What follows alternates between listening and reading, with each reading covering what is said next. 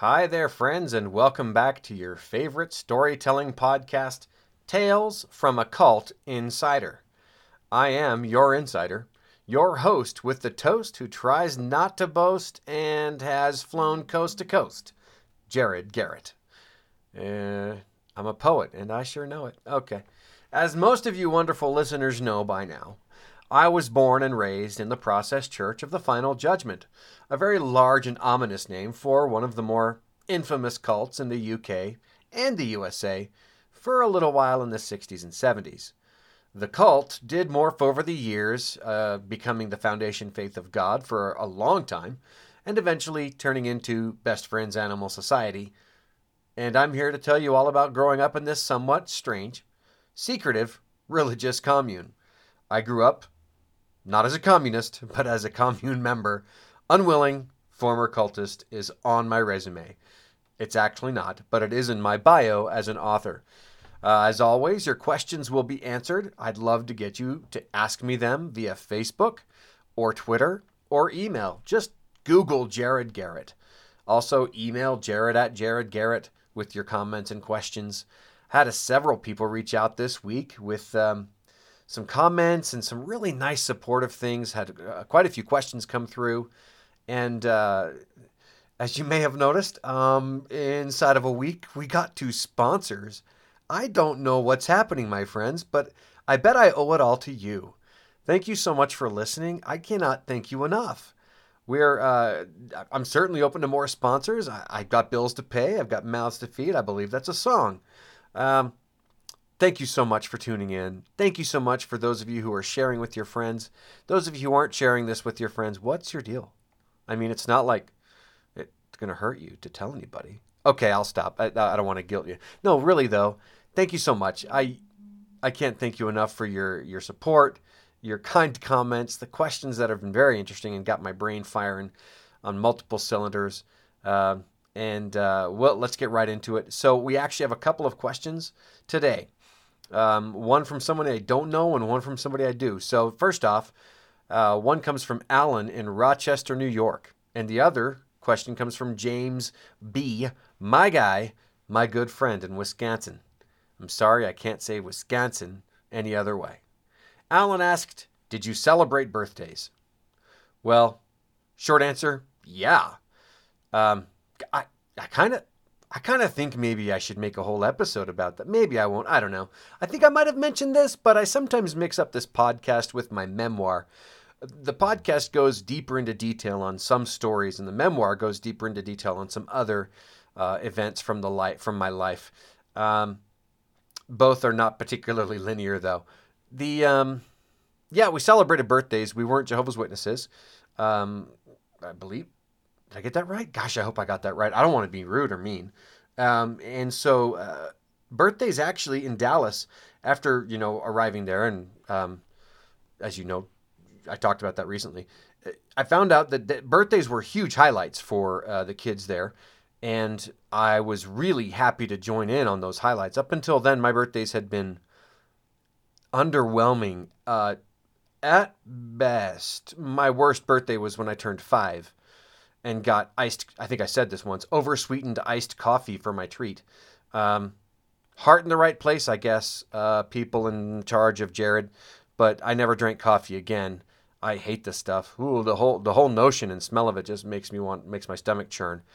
Birthdays were great. Birthdays were fun. I think I will devote an episode to the good stuff. I'm going to pause this. You won't notice, but I'll be right back. And for you, a second has passed, but for me, a whole minute passed while I took some notes on my note paper here. Note paper being my computer screen. I wanted to answer one more question, and this is from James B., again, my guy in Wisconsin. And he asked, did you have difficulty trusting others from this experience? If so, how did you overcome this?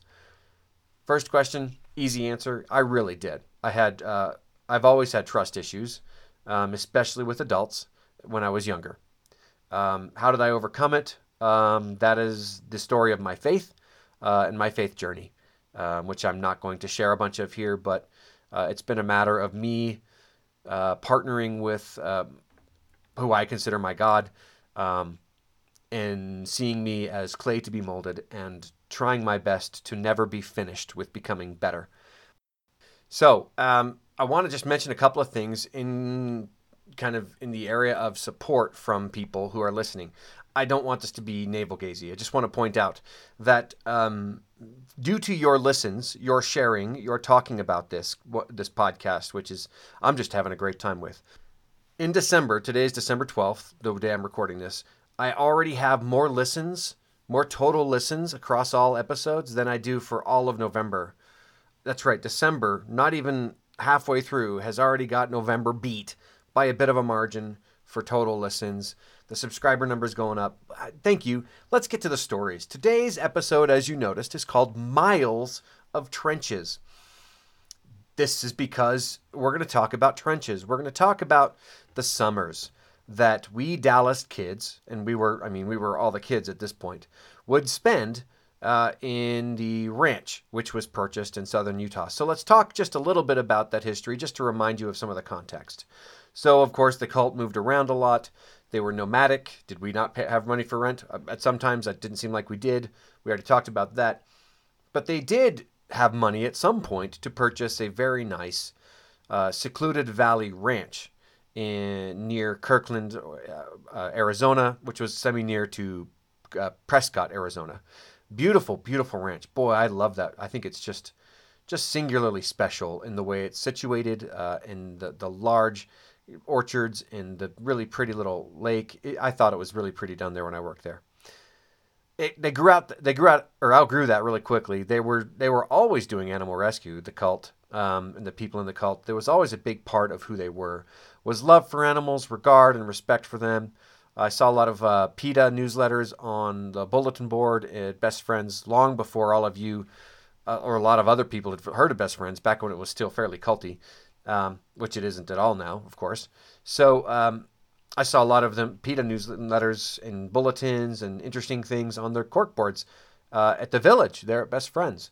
If you have been a volunteer at Best Friends, there used to be a bulletin board out past the kitchens where I don't think many of you go.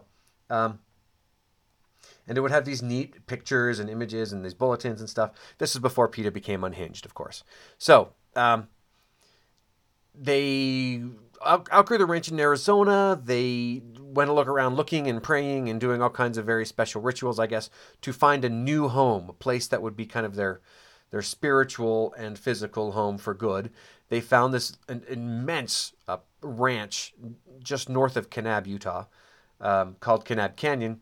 They purchased it with some money, which I guess they got from, magazine subscriptions and fundraising efforts, sending the people out, of course, onto the streets to ask for money to support the efforts. And they purchased this, again, giant area. It's got canyons and like slot canyons and river canyons, and it's got these giant mesas and buttes. Beautiful, beautiful land. Boy, howdy. And they put it to use really well.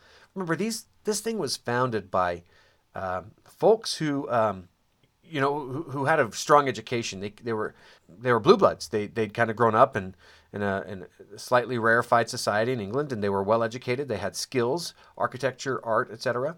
And so they were able to use those skills and then also learn a lot and learn on the job and figure out how to do things in a really interesting and cool way.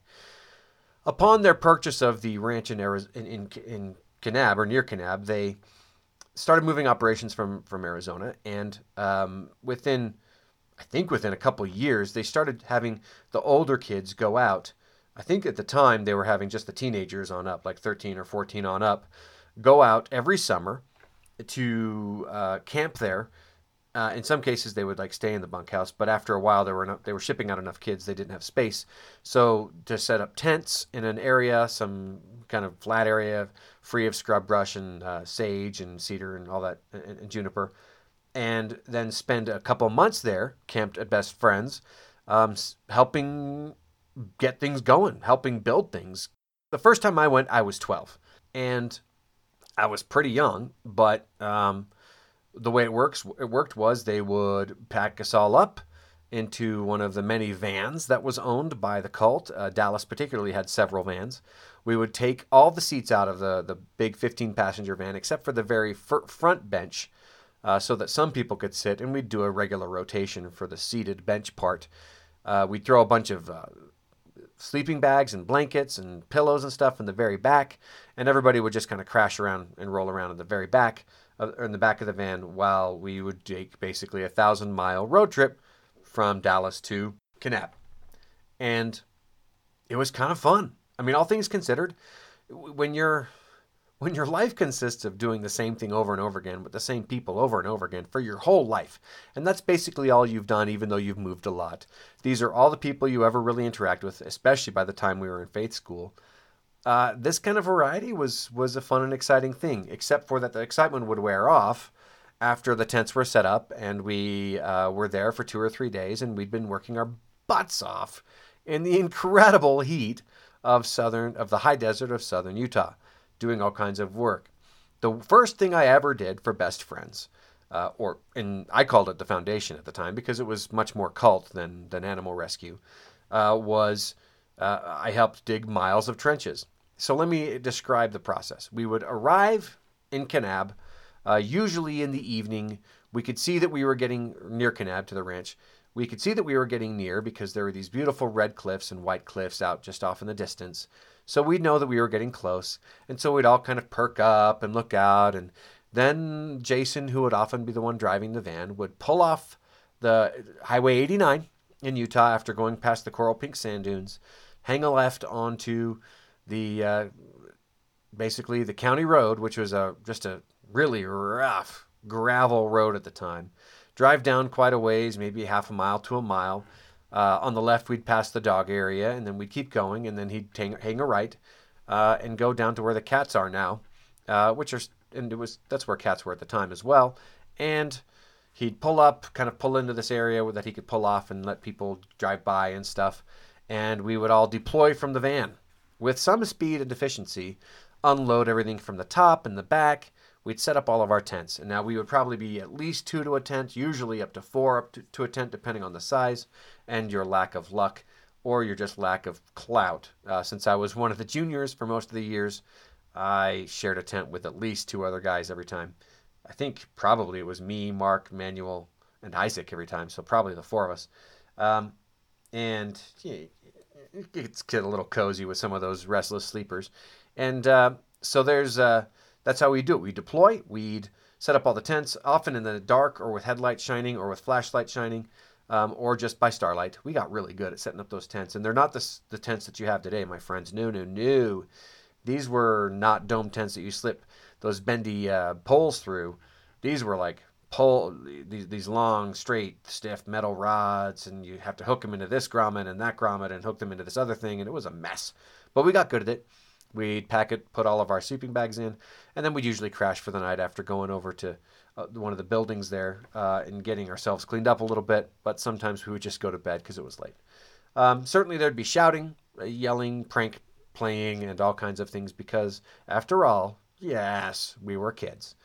We'd wake up in the morning, and at some point we'd get up to the village, which was just up the hill from where we would camp. Usually we could just walk up. It'd take like 5-10 minutes to walk up the hill, the road, and there's even a hill you could just hike up just to the right of the road. Get up to the village with its astonishing view out the back, out of the big common room. They had put in these unreal, huge glass doors and windows. Of course, that was after the second or third year. The first year, the village didn't exist. Part of what we did was actually do infrastructure. When I say infrastructure, I mean we dug trenches. I mean miles, literally miles of trenches. Our directive was to build them 18 inches deep, or dig them 18 inches deep, and that way long PVC pipe, water supply pipe, would be able to be laid in that and connect the bunkhouse to water supply coming from down below where there was an egg sunk into a water table. I don't know why the word was fleeing me for a minute there. And it was kind of a crazy image. So I want to describe that image for you in vivid detail. Okay, imagine you have 12 kids of varying ages, physical sizes, physical capabilities, all kinds of looks and everything, and appearances and builds. Imagine you have 12 of them, and that's a rough number, all in a row, spaced about probably 4 or 5 feet apart, each of us with a spade shovel, which we had probably that morning used linseed oil on the wooden handle to treat so that it would hold up to the weathering of, again, the high desert of southern Utah. We're all in a row. We're following essentially stakes that have been hammered into the ground with often just plain brown twine tied to the top. And we'd follow this line that had been laid out for up to miles sometimes, which is where the trench was supposed to go.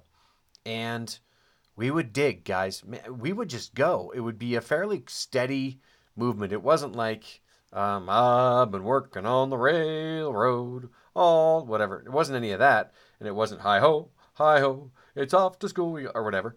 It wasn't any of that. It was everybody just working their best, working hard, sweating a lot, getting some good sunburns. Some of us were smart enough, and by us I mean not me. Some of us were smart enough to put on some sunscreen, which I rarely did as a child, which was stupid. Hello, melanoma. I know you're in my future.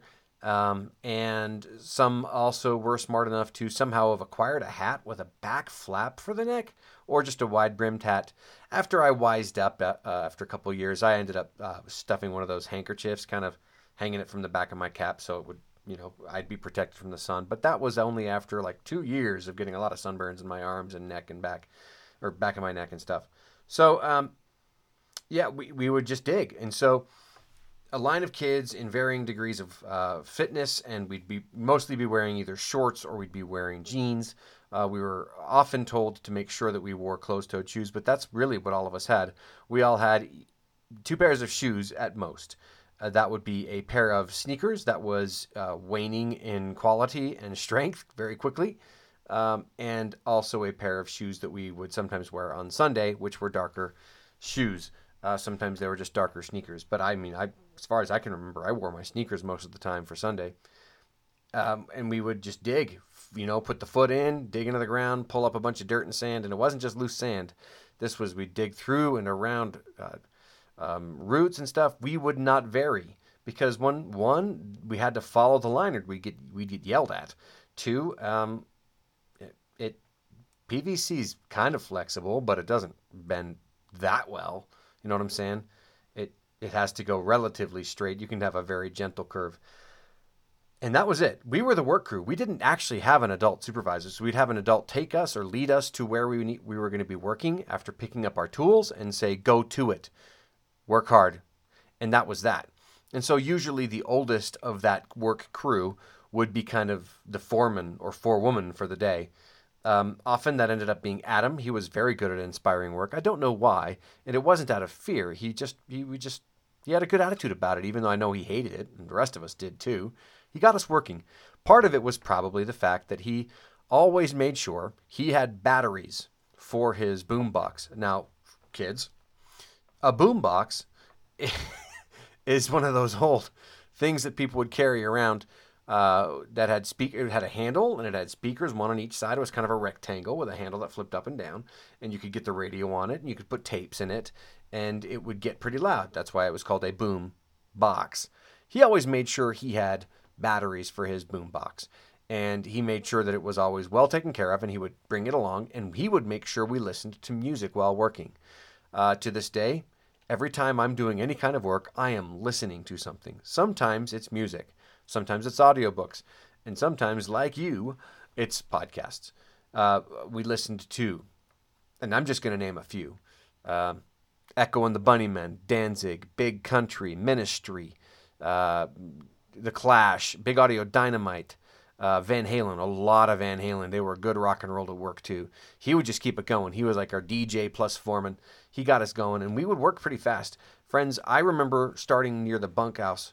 No, we started far away. We started like a half a mile from the bunkhouse in the morning, and by lunchtime, we had gotten to the bunkhouse with our digging, and it was a crew of 10 or 12 of us kids just flying. We made our pile of dirt all on the exact same side of the trench because we had to. It made it easier to fill it in once the pipe was laid. We had a couple of yardsticks that we would use to measure the depth, and we could not be anything less than 18 inches. And a little bit of variation was fine, but not too much variance because that was not enough support for the pipe. And boy, we went to town. Some miles of trenches there. I also dug miles of trenches between the dog area, which I think is called Dogtown now. Had a show named after it on Discovery Channel for a while about some pit bulls rescued from Michael Vick. That was on Netflix for a while. The kids and I really liked watching that. The kids and Henry, my wife and I, we enjoyed watching that. It was a lot of fun. I recommend it if it's still there on Netflix. Hey, no, Netflix, you want to sponsor me? I kid. I don't. You may sponsor me. Sorry. So that's one fun image. This row of kids, back in, oh gosh, it was the mid to late 80s, wearing what you would expect from us. The shorts were not the long, fashionable shorts. And they weren't my cargo shorts. They were some pretty short shorts sometimes.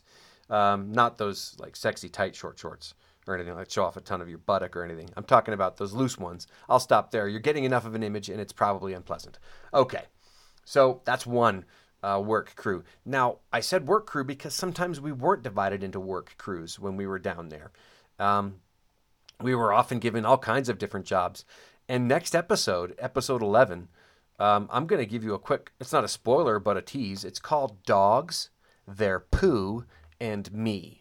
And it's going to be a whole episode, and I want you to just kind of predict what you think it's going to be about. It's pretty much about that, friends. Spoiler alert. Not a spoiler, though.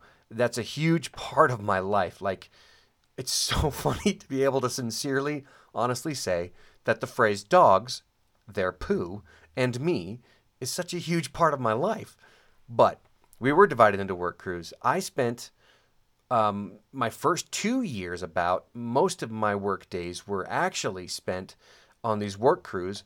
And then other days, even for a week at a time, I would be assigned to work with Enoch, who happened to be my father. That's not his name today, friends. I'll get his permission to name him for real if he permits me to on this podcast. He was one of the general handymen of Best Friends, actually. He mastered a lot of different very critical skills to building infrastructure and maintaining it. He became an accomplished plumber and pretty good at building things and very good at laying pipe and putting in flooring and walls and stuff like that.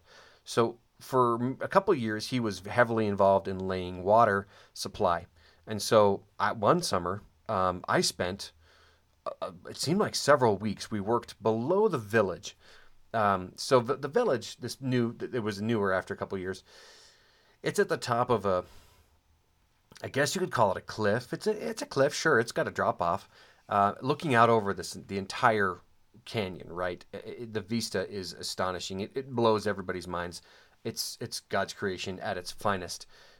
Beautiful textured land, and really a great view. But it drops off, and when I say drops off, I don't mean a sheer straight cliff all the way to the bottom. I mean it rolls kind of down a little ways, down a slope, and then it hits this drop off, which is sandstone that's been formed into this very beautiful curvy stone, and then it curves in, and then it curves under, and then it's got this really neat kind of amphitheater alcove effect there that's quite wide and quite big.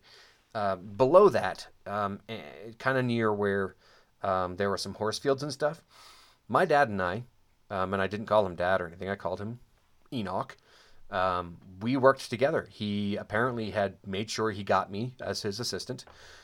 We spent a couple weeks, up to a month even, sinking an egg into the water, not a septic tank or anything like that. It was a water supply egg, and drilling into the cliff where he had somehow figured out was where the water table was. How he did that, I don't know, man.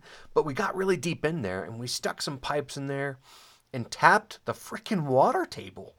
I remember there were some springs that were really light, and you could sort of triangulate in from these springs to say, hey, there's a water table here, but there really was.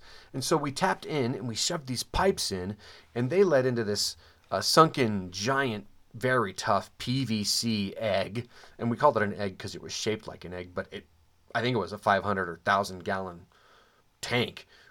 We had sunk it deep into the ground, having a guy named Virgil who had used a backhoe to dig it. Or maybe it's a power shovel. I don't know, to dig this really deep hole. We had put this egg in there. We set up a pump in it. We set up all this pipe that would draw water from the water table into the egg, and it would go through this pump and be pumped up, up, up that cliff area, kind of going in a slightly roundabout way to hit the village. I don't know if that's the same water infrastructure that they still use to this day, but for many years, yes, guys, I was involved in helping supply water to one of the main buildings of Best Friends. And we did more of that. My dad and I, again, looking back, he really did make an effort to have me work side by side. We put in toilets at the lake house, which that's a story in and of itself, which I probably ought to make note of. We actually ended up redoing work that the crew of kids had done years before. And I'm making notes while I talk. You know how we had built dug those miles and miles of trenches. We my father, Enoch, and Virgil and I, and Virgil's dogs, we were a work crew for a summer. Most of a summer where we went from Dogtown, which is what it's called now, all the way to, near the village, to getting water supply pipe, finding it, and we had a pretty good idea of where it was, finding it, digging a hole that was 3 feet deep right next to it, and dropping it down into that 3-foot trench that the backhoe was digging, so that it was no longer only 18 inches deep, but 3 feet deep. Because yes, it's the high desert, but it got really cold, and those water pipes would freeze. And there was also electrical running along it, and so we had to be really careful so that we didn't hit the electrical and get electrocuted. There were a couple of times that we were kind of we were near the Dogtown area that we had to use our shovels, and so my father, Enoch, he said a couple of times, "Okay, Jared, I have to dig around and use my shovel for this part. There is electrical right along the pipe.